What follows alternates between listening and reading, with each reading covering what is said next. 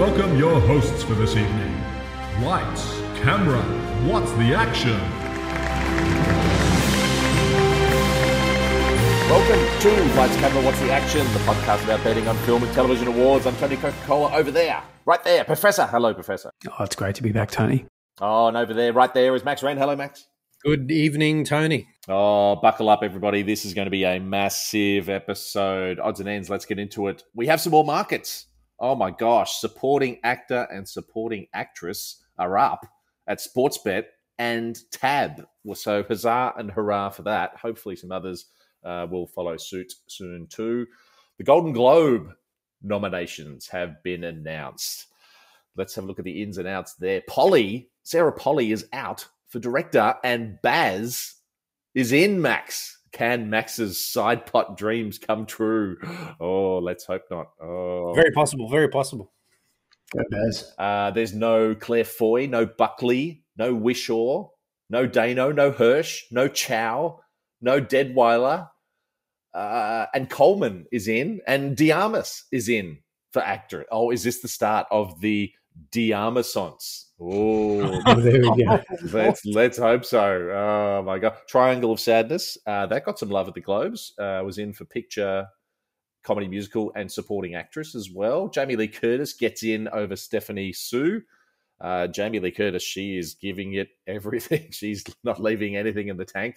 Some markets are up, not all, but some. Sportsbet has 25 of the 27 categories in film and TV up.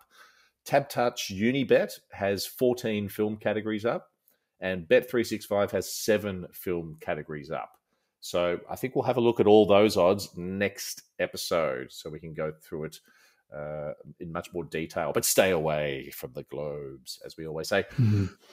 Critics' Choice Award nominations have also been announced. And as seen on the shiny and new brand spanking Lights, Camera, What's the Action.com website, thank you very much, the near universal rule with the Critics' Choice is that if you don't get a Critics' Choice nomination, you are not winning the Oscar. So it doesn't look good for She Said for picture. Doesn't look good for Chow, Foy, or Mulligan for supporting actress. There was no Wishaw for supporting actor. And sadly, no Diarmas. So there we go. The Diarmasons is already over. That was short-lived. It's not impossible for all those people, but the stats against them are very, very strong. And there's no markets up yet for Critics' Choice, but there was, Professor, very briefly. Is that right? Very briefly. Blinked and you missed it. We'll have to keep refreshing our page on various bookmaker websites, Tony. What happened there? What was it? It was Sportsbet, wasn't it, Professor? It was on the menu. I didn't click into the menu because the next time I clicked into it, it took me back to a different page. But maybe in the next 24 hours, we shall wait and see. Yeah, that was strange. The PGA announced its documentary feature nominees last week. Now, 7 of the last 10 Oscar winners for Doco Feature have come from the PGA nominees. But only 5 out of the last 10 PGA Doco winners go on to win the Oscar. So it's good if you're nominated, not so good if you win. So, All That Breathes, Fire of Love, Nalvaney and Descendant, they all got in. But All the Beauty and the Bloodshed is out. Goodnight Oppie was out. Moon Age Daydream was out. And Senior was out. This is a good race this year. This is going to be... The shortlists are actually announced next week. What's that? December 21st. So it's going to be very interesting to see what makes the cut. It's interesting that, do you feel that All That Breeze is rising and the Bloodshed, it's hitting in some but missing in others? It seems as though there are two camps, doesn't it? You know, there's this opposition within these two films to vie for top spot for the Oscars. There's no doubt that, in my mind at least, that both of them will be nominated. But it's going to be a tough race. We've also had, oh my God, the Gotham Awards, the National Board of Review Awards. We've had the AFI Top 10 and the start of all the US state-based critics awards as well. The Independent Spirit Award nominations are out as well. The short answer to sort of all these is that it's obviously better to win than it is to lose. Any win is great for exposure and momentum. But, and I wish the Academy voters would keep this in mind, for the most part, it's a very small amount of people deciding these winners. Like, it's only 5 people deciding the Gothams, and they're almost all uniformly not Academy members. So you're talking these awards that get a lot of press, but it's an insignificant, inconsistent, and irrelevant amount of people who are deciding these awards. It's quite remarkable, though, isn't it, that the Gotham Awards is decided by 5 people, and this isn't giving it any press that it's only 5 people that are deciding this award. It's about the award, but not how the award is actually created or given. I think it's interesting what amount of media comes out of the Gothams, given its size and scale. But it does have that first mover advantage. It gives some journalists something to write about. And I was amazed how influential Kwan's speech is. And there begins the narrative, and everyone seems to have decided that he's the winner. Yeah, I think you're spot on, Professor, because, yeah, if enough of these small awards sort of collectively recognised, like a Janelle Monáe all of a sudden for supporting actress, then it goes on to affect, Oscar chances, Oscar markets, because a win is a win. That's all people see. It all matters to the larger awards discussion. Also, the award speech as well. If that has something in it that it can get on social media, and then that gets traction, and then that can be even more powerful than the performance or the film itself, right? It's the Troy Kotzer effect. He had a great story. He was, largely unemployed, scratching around for work, and Kwan had a similar narrative when he got up there and made a quite impassioned speech, and the power of a speech. And we'll have Golden Globes to look forward to next month, and it'll be televised and very influential in the campaign. Yeah, definitely.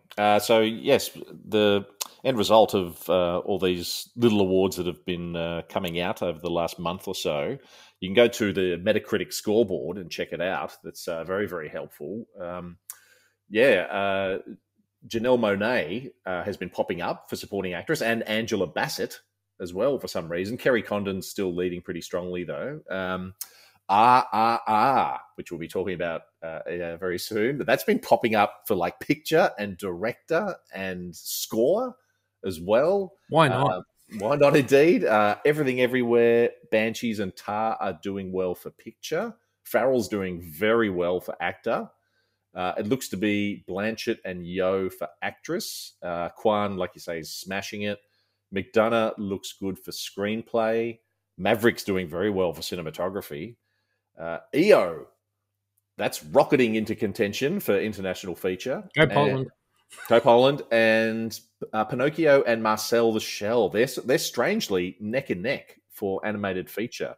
I'll be betting the farm on Pinocchio. I can't see that losing. What's the opening prize, Tony? What do you think? Oh, that'll be sub 150, I reckon. You haven't seen Marcel yet? I have not seen Marcel yet. It doesn't matter. The cards are irrelevant, Max. Come on. The cards are irrelevant. I've already seen Marcel. Yes. Yeah. Go with Pinocchio. Yeah. Go with Pinocchio. Okay, there we go. There's the short answer from Max. Beautiful. Okay, what have we been watching?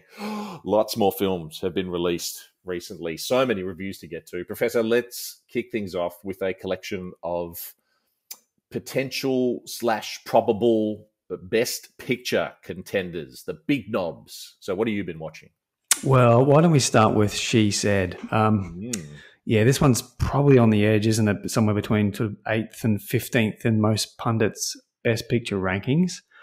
And possibly a contender for the worst movie poster of the year in my books. I mean, it struggled commercially, just didn't sort of sell it at all. Anyway, this is one of my favorite genres, journalism, and many of my favorite films over many years have been in this wheelhouse. I particularly liked, unlike maybe other journalism movies I've seen before, just around the pursuit and the messiness and how invasive the work is into their lives. and how much of a personal toll it took on these two particular journalists.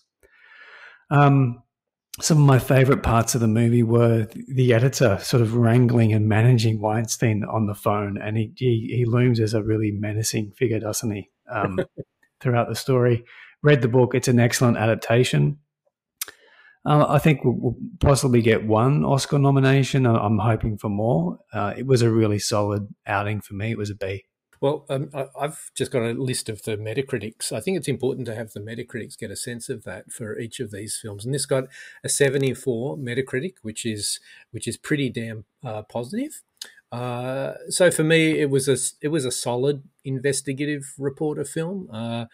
Again, the high point is All the President's Men for me, and I haven't seen it for a couple of years, but it just there's this sense in All the President's Men of this build that goes from scene to scene to scene, and it's such a slow build, and then it's that just a kind of an innocuous scene becomes menacing, you know, and I didn't feel that at all with this film. I felt that the narrative drive wasn't so compelling. It wasn't as compelling as I'd hoped it would be for the film. I hadn't read the source material, and I find it interesting that the professor says that it was an excellent adaptation. So once I finish my next point, I want the professor to deal with what you say is an excellent adaptation. Look, I think the performances are fine. I agree with the professor with the scenes with the editor who just takes no shit at all with Harvey Weinstein. He says, like, I've dealt with him before. And then he gets on the phone. He says, yeah, Harvey, what do you want? It's great. And then all that moment where he just like, oh, I'm hanging up now, Harvey. That's great. But the shining performance for me, and I think what is the highlight of the film for me, is the scene with Samantha Morton. Yeah. I really like Samantha Morton as an actor. I don't know why she doesn't get more juicy roles. I think Morven Caller is a standout masterpiece. It's a film that she was in back in the early 2000s by Scottish director Lynn Ramsay. I think it's an amazing film. And this is just a really, really moving moment in the film. And I wish the film had moved me more than it did, but I think it was that sense of that narrative drive.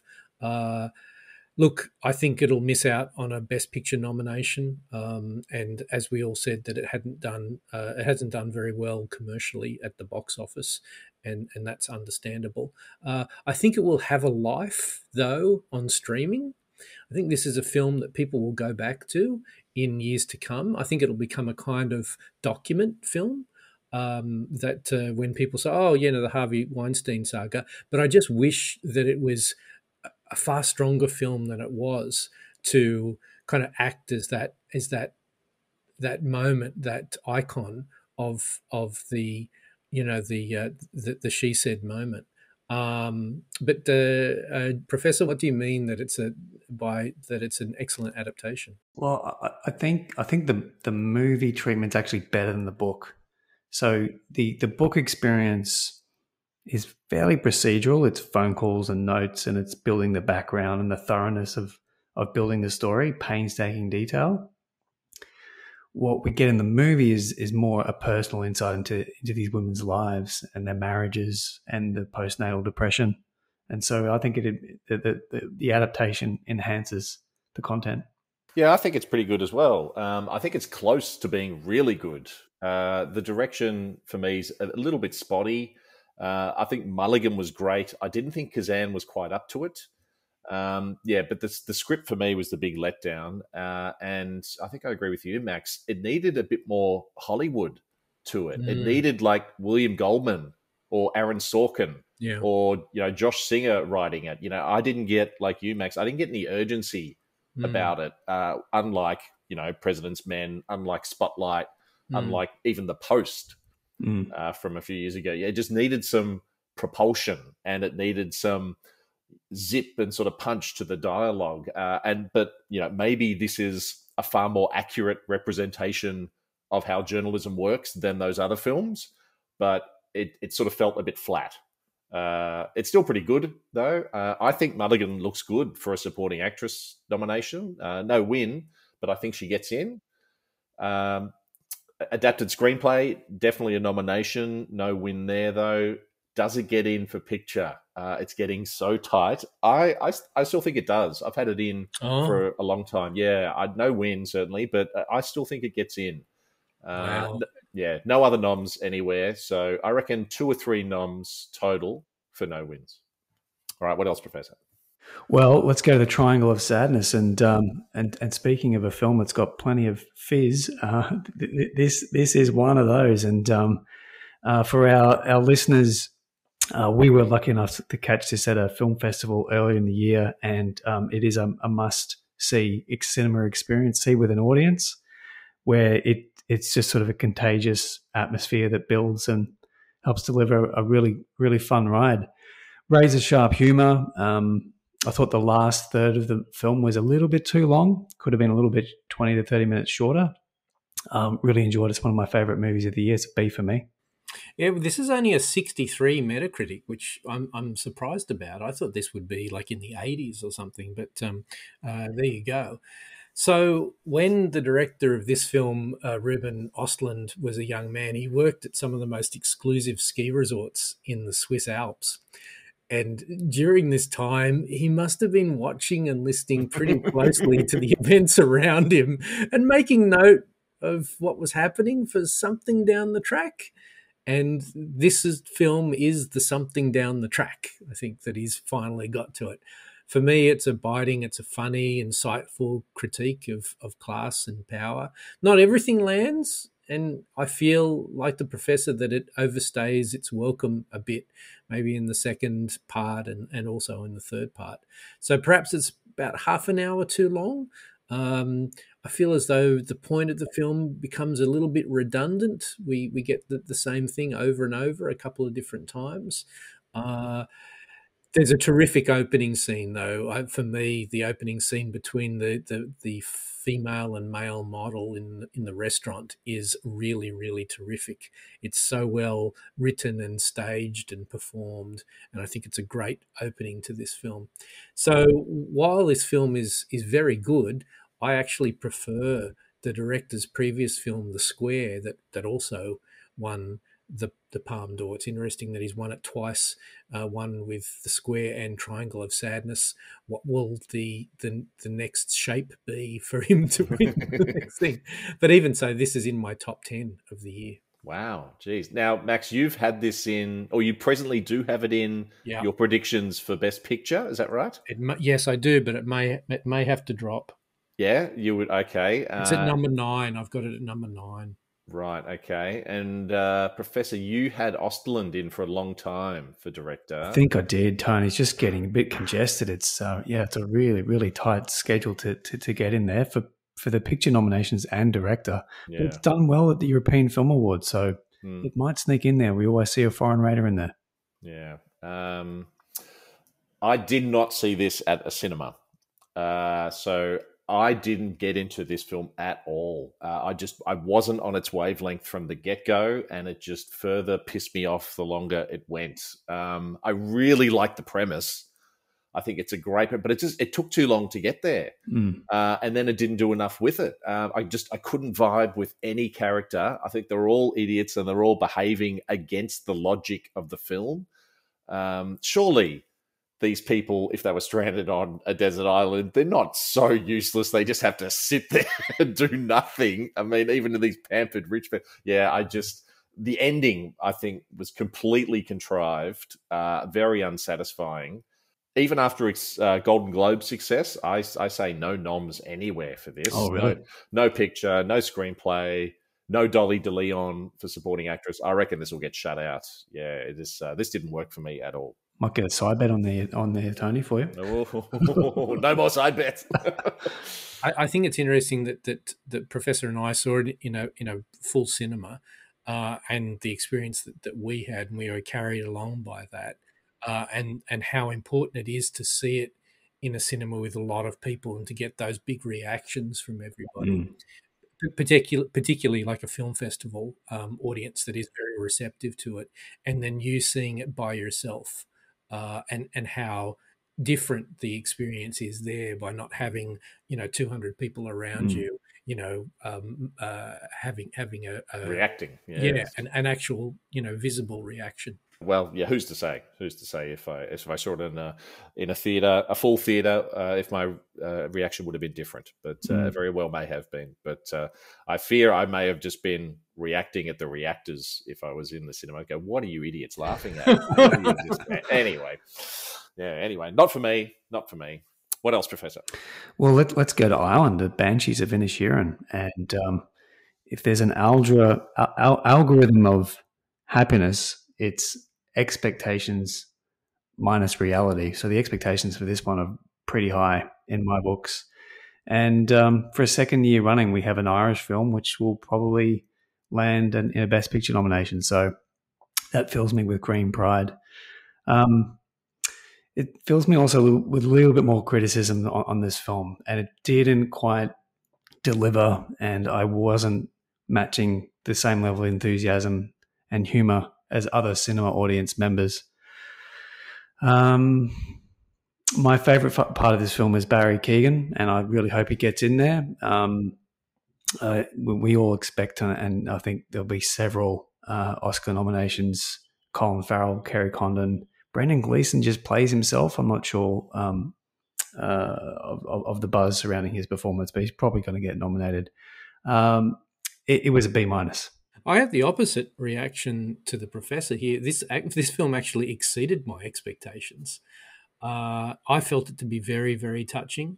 And this is a film I watched with my wife, and she actually cried at a particular moment in this film. So it also surprised me how funny it was. I wasn't ready to laugh as much, and I was laughing through so much of this film. I think the Academy Award screenplay is pretty much locked for this film. I would give it to this film. So when that market comes in, I'll be going pretty hard at Banshees. I think it really struck a chord with me. And as with the Professor, Barry Keoghan is amazing in this film. He is so good. Every scene that he's in is either touching, is either funny, is either poignant, or tragic. It's very, very strong. And so this film makes my top 5 of the year. Wow, we've had a good run this episode. Wow, some big titles. I really liked the first half. I think it's very engaging, very well written and directed.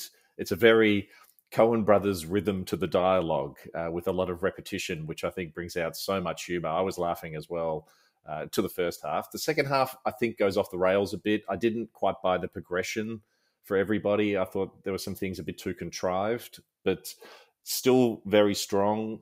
Top 3 for picture, certainly, I think, at the moment. I don't see it winning. I think it's probably too dark, a bit too dour, even though I think there's a slight optimistic ending, but, nothing compared to like Everything Everywhere or, spoiler alert, Fables.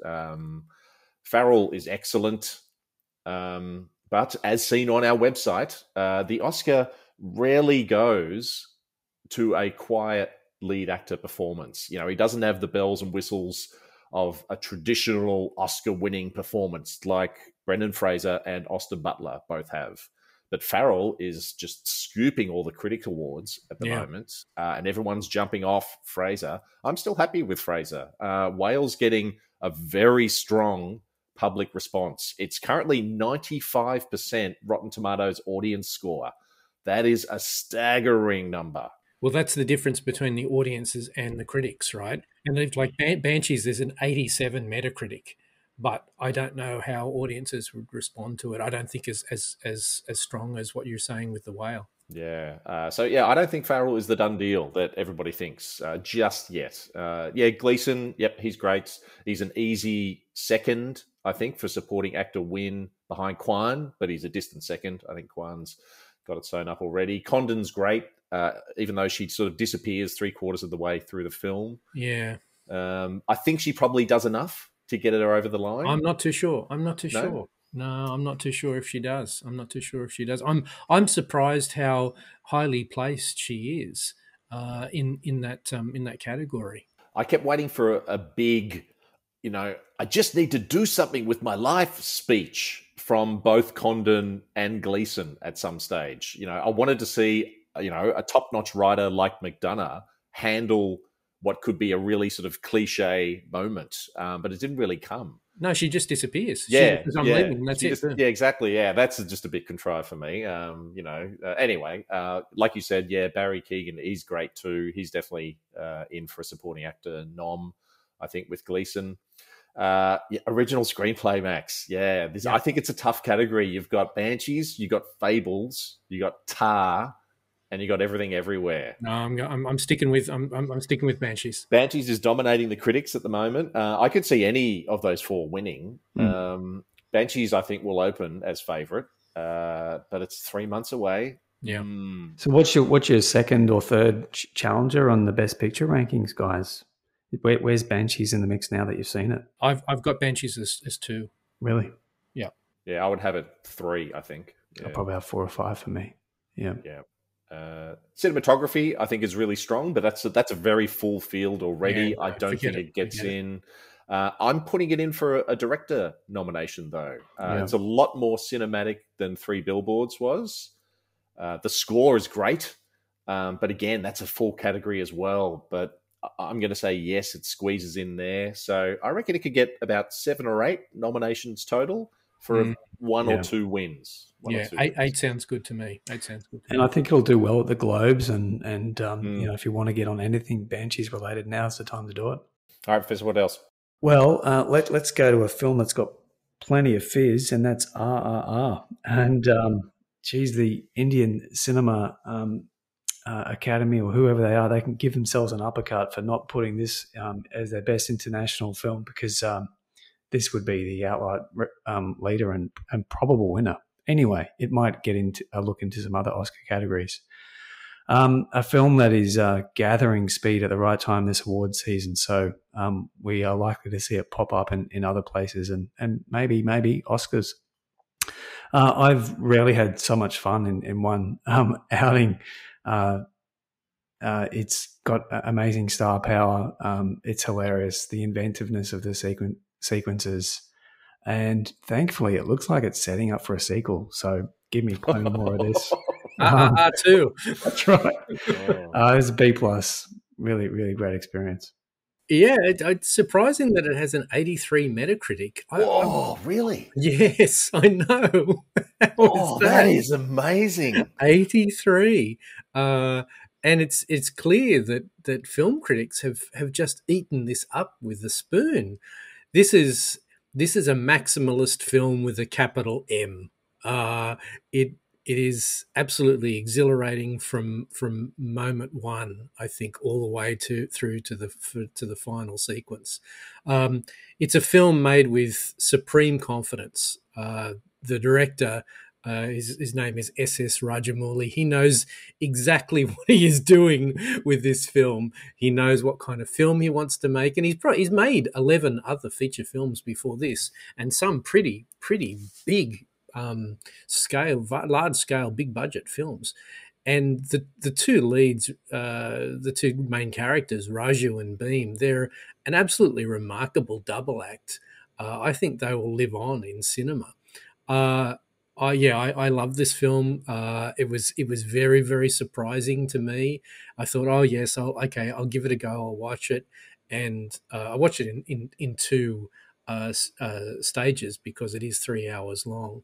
Right from the very first sequence through to the final dance sequence, where remarkably S.S. Rajamouli makes a cameo in the dance. It's like, who is this guy? And then I looked it up, and then it's the director. And it makes sense. In India, he's like incredibly famous. I think, his films have made more money than any other filmmaker in the history of Indian cinema, I think. And from that very end, it just had a smile on my face. And this is another in my top 10 of the year. Whoa! Yeah. You know what it reminded me of was Starship Troopers, with the fun and the satire and the spectacle of it. Yeah. Well, every day I apparently get closer and closer to old man yells at cloud. And I guess I've finally arrived at my destination. Has everyone drunk the Kool-Aid on this film? Honestly, this film is a joke. It's like a 3-hour Joseph Kahn music video from 2003. Yeah, but it's great. Joseph Kahn is great. What are you talking about? The writing is sub-soap opera. It's acted like a pantomime. The direction makes Michael Bay look like Tarkovsky. That's the point, though. The effects work is on par with like Sharknado. It's like an asylum film, and people think this is getting in for director or picture or even visual effects, and like Andrew Dominic is walking around getting spat on.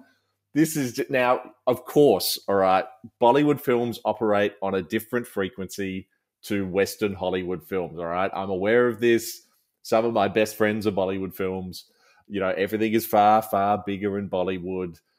But I'm astonished at how Hollywood has embraced this film. You'd think Western audiences wouldn't be used to this kind of heightened levels of everything. Surely everyone recognizes the cheese in the acting, the direction, the story, the effect. So what's the appeal? It's not ironic love. This is genuine love. It keeps getting acknowledged and rewarded by supposed experts. I think this is a worry.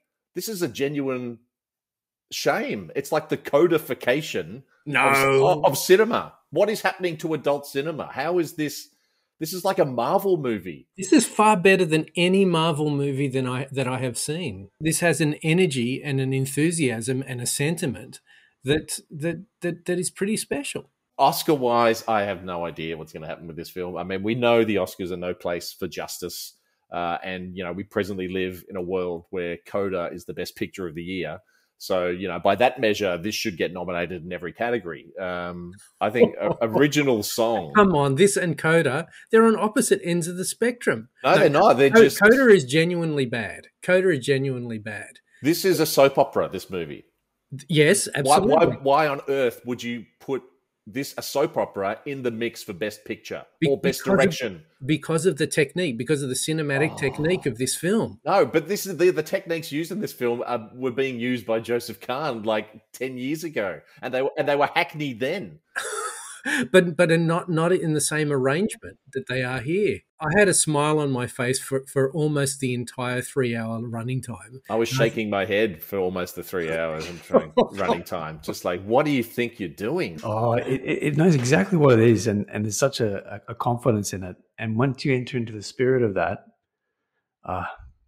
strap in, Tony. Well, the good news there'll be a sequel. Give it another go.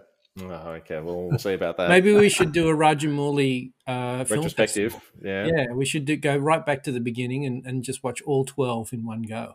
Yeah. Do you think he starts off with something like Clerks? You know, something just shot in black and white, locked off camera.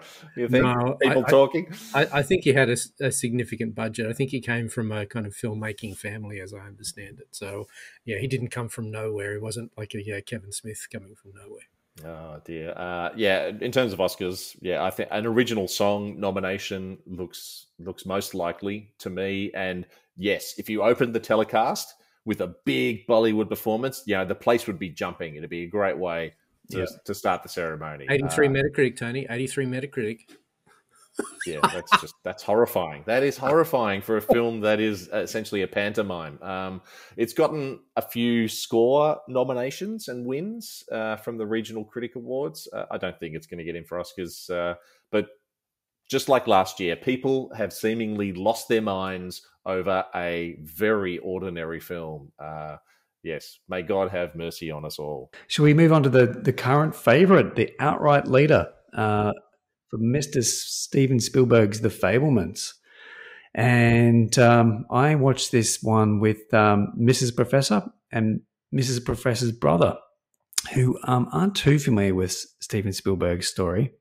So they were a good sort of testing ground for feedback after the film. So this was a really, really positive experience for me. And I really connected with the nostalgia and joy around filmmaking. I remember my own childhood and teenage years of making horror films with my brothers and sisters, and just really connected with the sheer exhilaration and pleasure of doing that. The scenes in the school, I think, are a little bit conventional, and that point in the film, it's a little bit saggy.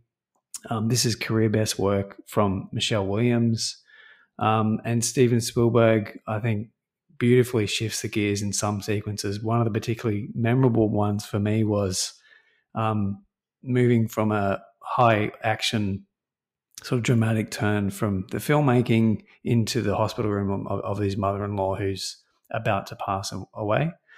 Judd Hirsch, I'm not sure about that best supporting actor push.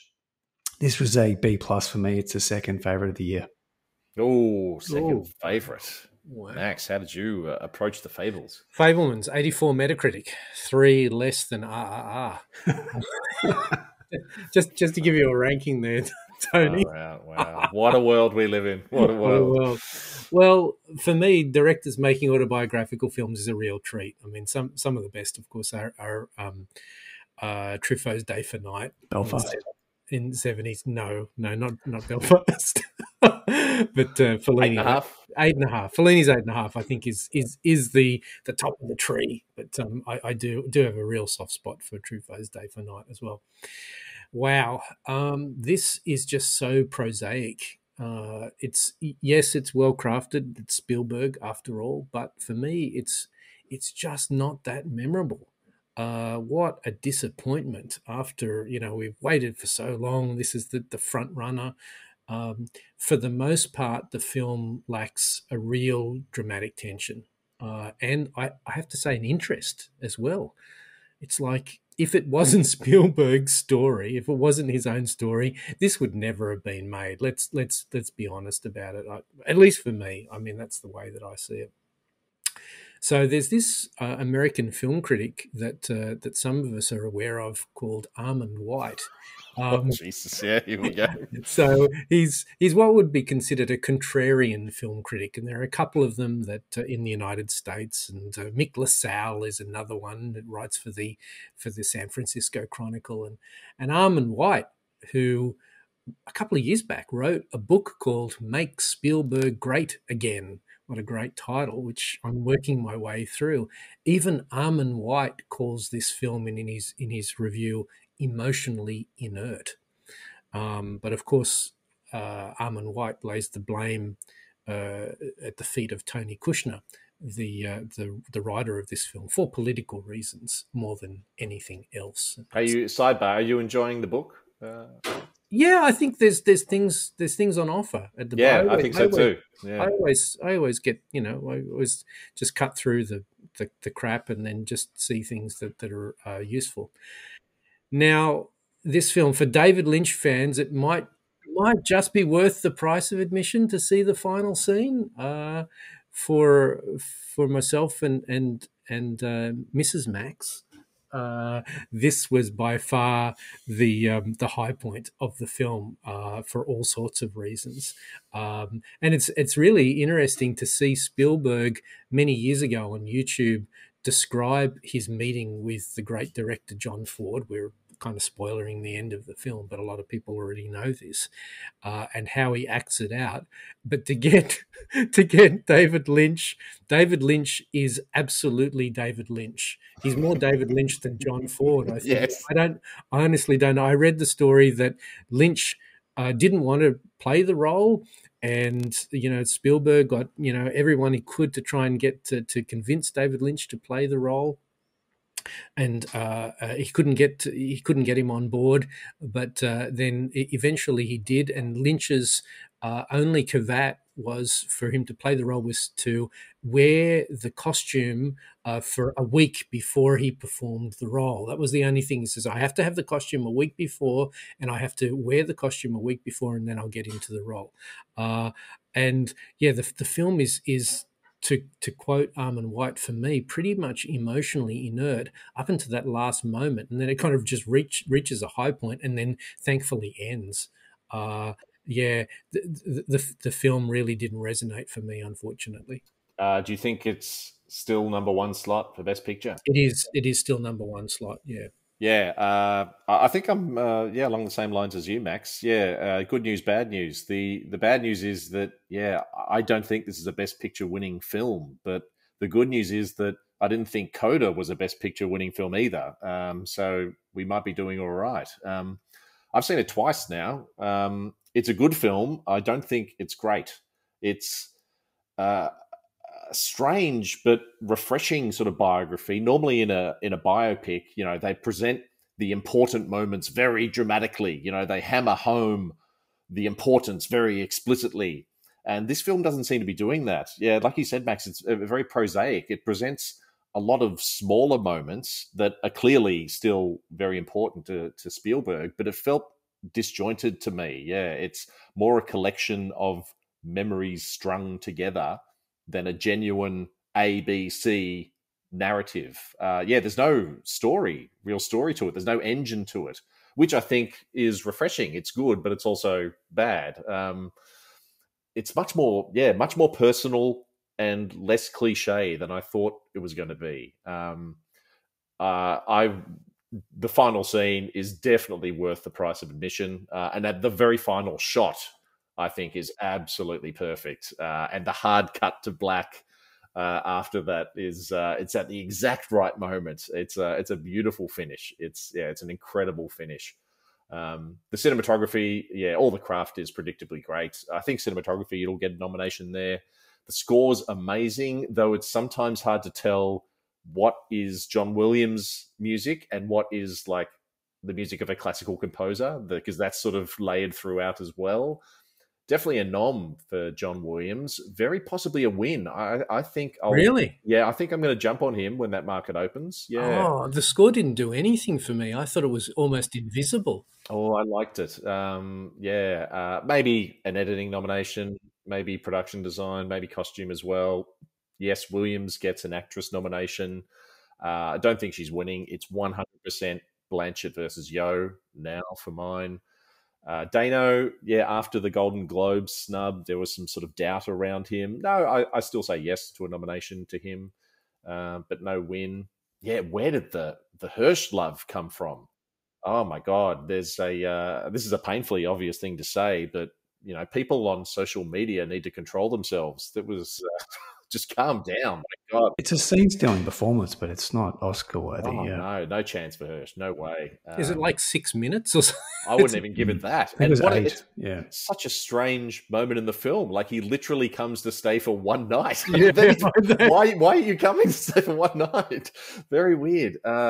Original screenplay for Spielberg and Kushner, certainly a nomination. Yeah, I'd put it second or third for the win, behind Banshees and sort of around Tar. And then we've got, director and picture. And what's typically the rule for awarding picture and director? Picture, the Academy tends to go for the more conservative choice, but director, they reward the more adventurous film, the sort of the stylistically brave film. Is this an adventurous, stylistically brave film? No, I don't think it is. This doesn't seem like the same guy who directed West Side Story last year. Obviously, different kind of film, but I think it's entirely possible that Daniels can win Best Director. Oh my God. The big selling point, for this film is Spielberg himself, just how autobiographical this film is and how much it means to him to be sharing these stories. And he's a master campaigner, of course. He certainly has the power to drag himself and his film over the line, no question. I'm thinking sort of 8 to 10 nominations. It could win 1 or 2. It could also win about 5 or 6, depending on how the Academy sort of plays out. Is it going to be a conservative Academy this year? Is it going to be a progressive Academy this year? But I'm getting sort of Star is Born vibes now. I have concerns.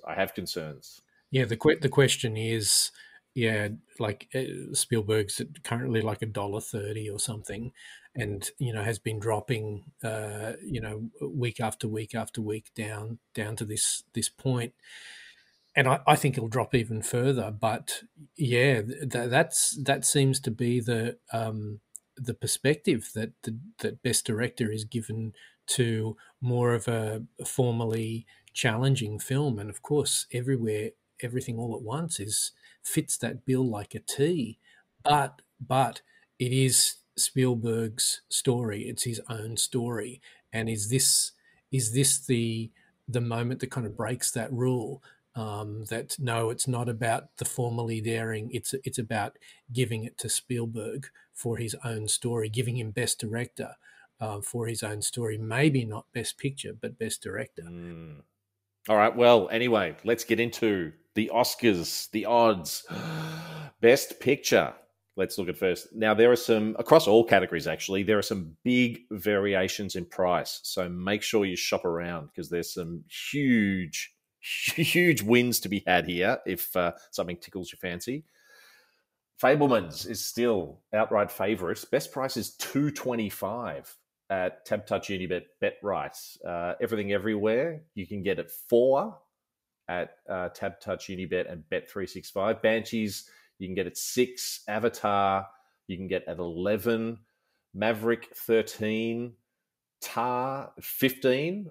At Tab is good. Babylon's still lurking around. You can get Babylon at 15. She Said, you can get at 21. Women Talking, 21. Woman King, 21. Elvis. If you think Elvis has got a shot, it's paying 26 at Ned's Tab and BetRight. That's a great price. 13 Lives. Maybe. There's 13 Lives coming back. 26 is the best at Bet365.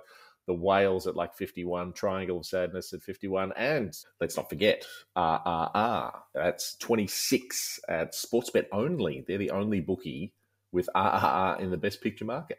But picture nomination is getting really tough, isn't it? I mean, you know, where you mentioned this is the first time on the podcast this week you've evoked Avatar. Now, Avatar has just shot up like a bullet, hasn't it? Yeah, top 5. Yeah. And the question we asked over the week was, what percentage chance do you think Avatar has now at making the nominations? And I think, Professor, you had about 60%. Is that right? I think it gets in there, yeah, as well as Jimmy Cameron for Best Director. Yeah, both for me too. Yeah, definitely. Yeah, I think it's about 80% chance of getting into Best Picture now, which 3 weeks ago, you know, it wasn't in the mix. It wasn't in the mix. And then what happens to Babylon? Does Babylon miss? And does The Whale miss? I think The Whale might miss. And if it does miss, then what happens to Fraser? Because Gold Derby has him at The Whale at 15 for picture, like the 15th place. That's a long way behind. That's a real concern. Babylon's interesting. Its Metacritic score is not doing very well at the moment. 63 at the moment. Yeah. Oof, low 60s. Wow. But I would still place it ahead of The Whale of getting in. The issue with Babylon, though, I think I was digging into the Metacritic. There's one important critic, I got David Ehrlich from IndieWire. He gave it around a 75. But then after that, you've got Peter Bradshaw from The Guardian. He gives it a 60. Then you've got The Hollywood Reporter is a 40. And then the one that isn't ranked because it just came through a couple of hours ago is Variety. And I pulled out a couple of quotes. One is a whirling 3-hour folly, and another, quote, a loud, vulgar live-action cartoon of a film. Sounds like RRR. But not in a good way. So that's a sub 40 as well. So, you know, once the Variety one. So if we're thinking Variety, Guardian, Hollywood Reporter are all quite poor. Where's Babylon in that Gold Derby ranking there? 9th.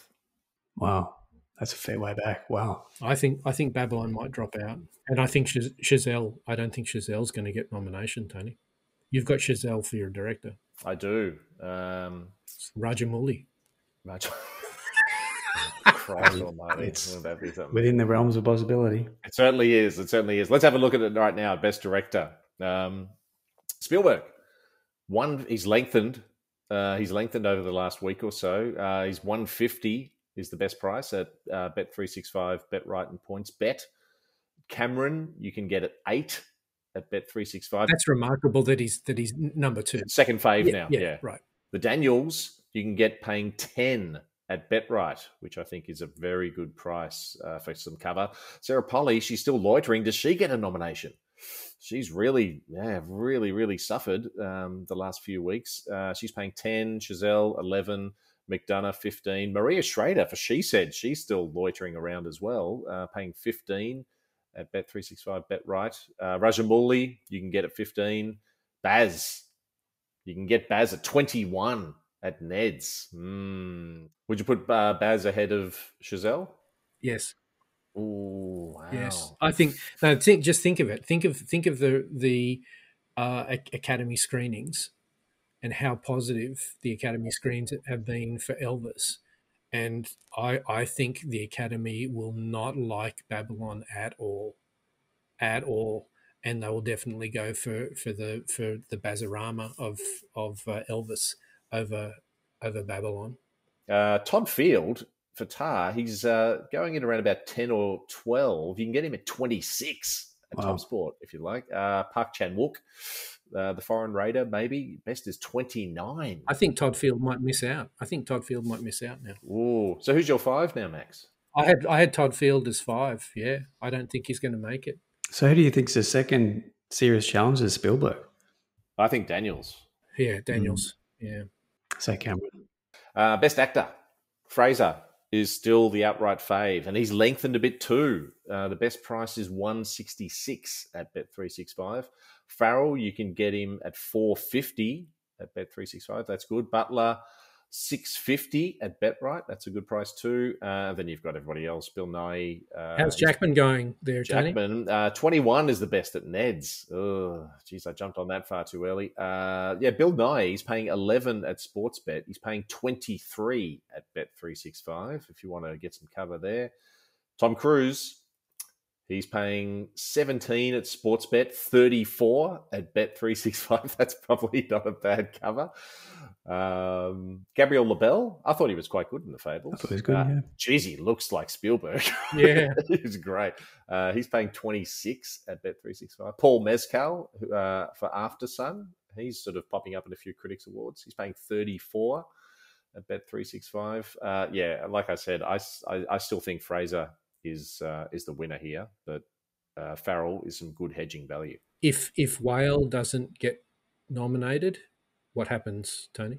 I think I'm still on it. I'm still on him. Wow. Wow. No, I think the performance is too undeniable, and it seems to be really, really hitting with the public. I'm getting off the Fraser train. I think there's Butler and Farrell, particularly next month with the Golden Globes, and I think the Whale's going to miss, and we haven't had a Best Actor win with no picture nomination since Jeff Bridges in 2009. Best Actress, Blanchett is still outright fave. $230 is the best price at Bet365. Yo paying $5 at Bet365, Tab and BetRight. Williams, you can get at $9. Deadweiler, $10. Viola Davis, is she going to be the 5th slot? Paying $15 at BetRight Top Sport. I think she's over Margot Robbie. I think Margot Robbie's going to be. Yeah, I would agree with that, Max. Coleman is still hanging around too. You can get her at 15. Jesus, as an Empire of Light died, huh? Yeah, that's absolutely sunk without a trace. Diarmas, she's still hanging around at 15. You can get, Robbie, she's 11 at Sportsbet, 17 at Top Sport. And then you've got the dark horse, Naomi Aki. Yeah, this is the interesting one though, isn't it? Let's see what happens. Yeah, 17 is the best price at Tab and BetRight. I think there's going to be some in the next week. I think, isn't it released next week? Just before Christmas. Yeah. Oh, it is. It is next week. That's right. Yeah. Yeah, just before Christmas. So it'll be very interesting to see how that plays. I am sure that she will rock it up to maybe 4th or 5th place. Oh wow, big call from Max. How are you feeling about Deadweiler there, Tony? Deadweiler's done. We'll review Till, I think, in a future episode. I did manage to catch that. It's Blanchett or Yo. I'm 100% confident for sure on that. Yeah, I agree. Supporting actor. Supporting actors available only at Sportsbet and Tab, unfortunately. You got Kwan, outright favourite, 136. So short at Sportsbet is the best. Well, what's he going to be game day? $1.10, under $1.10 Yeah, probably. I think so. Yeah. Now is Kwan in Indy 5? If not, will he be in Indy 6? I don't think he's in Indy 5. Side bet Indy 6. Side bet Indy 6. Great idea. Maybe he is the new Indy. Who knows? Yeah. His career's just got a massive jump start. Who knows Academy where he's Award gonna winner, be. Kwan. Yeah. Goonies 2, yeah. Gleason, 350 at Tab. Dano is like 450 at Sportsbet, 13 at Tab. 13 to that, right? Yeah. Yeah, so do your shopping, people. Look around because there's some crazy discrepancies. Wishaw, he's still hanging around 13 at Tab. Brian Tyree Henry from Causeway, we'll review that soon too. 15. Barry Keoghan is paying 11 at Sportsbet. Brad Pitt's got no chance. Hirsch has got no chance. Oh, something I really want to review soon, bones and all. Mark Rylance. He's paying 26 at Sportsbet and Tab. I tell you what, Mark Rylance has seemingly cornered the market on playing creepy dudes of late. Far out. Have you seen Bones and All yet? Not yet, but he is a cracker. Don't look up last year. That was my favourite performance of last year. Oh, Terrific. he look forward to. Get ready for Bones and All. That is something else. Supporting actress, Sportsbet and Tab again. Condon is the outright favourite, paying $2.50. Jessie Buckley's the both women talking supporting actresses. Buckley and Foy, they're still sort of second, third favourites, even though they're getting snubbed in the critic awards. Buckley at 3. At Tab, Foy at $5.50. I think that's a good bet at Sportsbet. We had Buckley was at 7, I think, at Tab earlier in the week there, Tony, and that didn't last long. Crunch. Someone jumped in. Jamie Lee Curtis. Does she get in over Stephanie Sue? My God, she's campaigning hard. I reckon that's an absolute travesty. She should not be in the supporting actress conversation. I think she does. I think she gets in there. Yeah. I think she gets in too. Yeah. She's really working it. Oh, such a nothing performance compared to Stephanie Sue, I think, anyway. She's paying 6. Hong Chow, the whale, who knows, paying 9. Angela Bassett, she's rocketed up, $8.50. Kerry Mulligan, 10. Dolly DeLeon from Triangle of Sadness, paying 10. Janelle Monáe, if you like what all the critics are saying, she's paying 11. Does Glass Onion get a picture nomination? It's the 10th slot on Gold Derby at the moment. So Scott Feinberg and Clayton Davis have Angela Bassett in the number 1 slot for supporting actress. I'll tell you what, paying $8.50 at Sportsbet, that's not a bad price if you agree with those two. But Kerry Condon was just not that strong. I am surprised. I think this is a really, really difficult category. I'm on Condon and Foy at the moment, but not with a whole lot of confidence, that's for sure. I've got Buckley and JLC for that one. Yeah. Angela Bassett could take it. Jamie Lee Curtis could take it. I mean, I think we might get a roughie out of this one. Yeah, it's going to be interesting to see after the Globes, after the Critics' Choice. Yeah, hopefully there's still some value to be had because, you're right, Max. It's so open and there's some big prices around. Mm. All right, let's finish up with our best bets, our actions, family, values. Professor, what have you got for us? Well, let's go with the Oscars first, Tony. And this is something that I alluded to a bit earlier, which is around danger around Brendan Fraser. So he won't be at the Globes. And I think the Golden Globes voting body might just do themselves a service and not vote for him. And in that scenario, Austin Butler gets it. Colin Farrell gets it on the night, and their prices will move. So now is the time to strike on both of them. Austin Butler, $6.50 on BetRight. Colin Farrell, $4.50 on Bet365. Farrell possibly a little bit further ahead in favoritism in comparison. He's had a good year. 13 Lives, The Batman, and of course Banshees. He's working the circuit really well. So he did a great piece there with Jamie Lee Curtis on Variety. Then there's a medium to high conviction around that. So Austin Butler and Colin Farrell for Best Actor. And then into the Globes. So we're going to go back and dip into the well of Austin Butler. Now, by my calculations, I've got him rated as a 55% chance to win, which is about a price of $1.88. He's currently priced at $2.35, and that's almost a 30% edge on the price. So medium to high, on that. I think Elvis is also just a sort of a Globesy type film, and it could do well on the night. The highest conviction bet, however, is into the best screenplay market, and this is Banshees. So Martin McDonagh is a previous Golden Globe winner. He won for the screenplay of Three Billboards, as well as the best film drama of that year. By my estimation, this is about a 55% chance, about $1.80, currently priced at $3.25 on Unibet, and that's an absolute steal. Get amongst that as much as you can. That price won't last, and it'll go really close. It'll either be Banshees or Everywhere on the night, but $3.25 is incredible. Yeah, that's really good. Max, what do you got? I think it sounds as though I'm stealing the professor's best bets because I've got 2 Golden Globes too. It's hard to find some value out there. I mean, you have to look around. But but both of these are from the professor as well. I've got Farrell for actor, and Banshees for screenplay at $3.25 at Sportsbet. Yeah, I really like Banshees for screenplay, as I've said before. I think that's a really strong bet. Well, I'm all about cover this episode. I'm getting big Coda vibes from Everything Everywhere. Oh. So I'm saying for Best Picture, Everything Everywhere, paying 4 at Tab Touch Unibet, Bet365. For Director, Daniel's paying 10 at BetRight. That's too good to not take cover on. Actress, Yo, paying 5 at Bet365, Tab, and BetRight. Yes, I'm scared. I can hear the drums, Fernando. Actor, I agree with Farrell, $4.50 at Bet365. That's still a great cover price against Fraser. And the Golden Globes, I've got a couple of other Globey ones for you. Original score.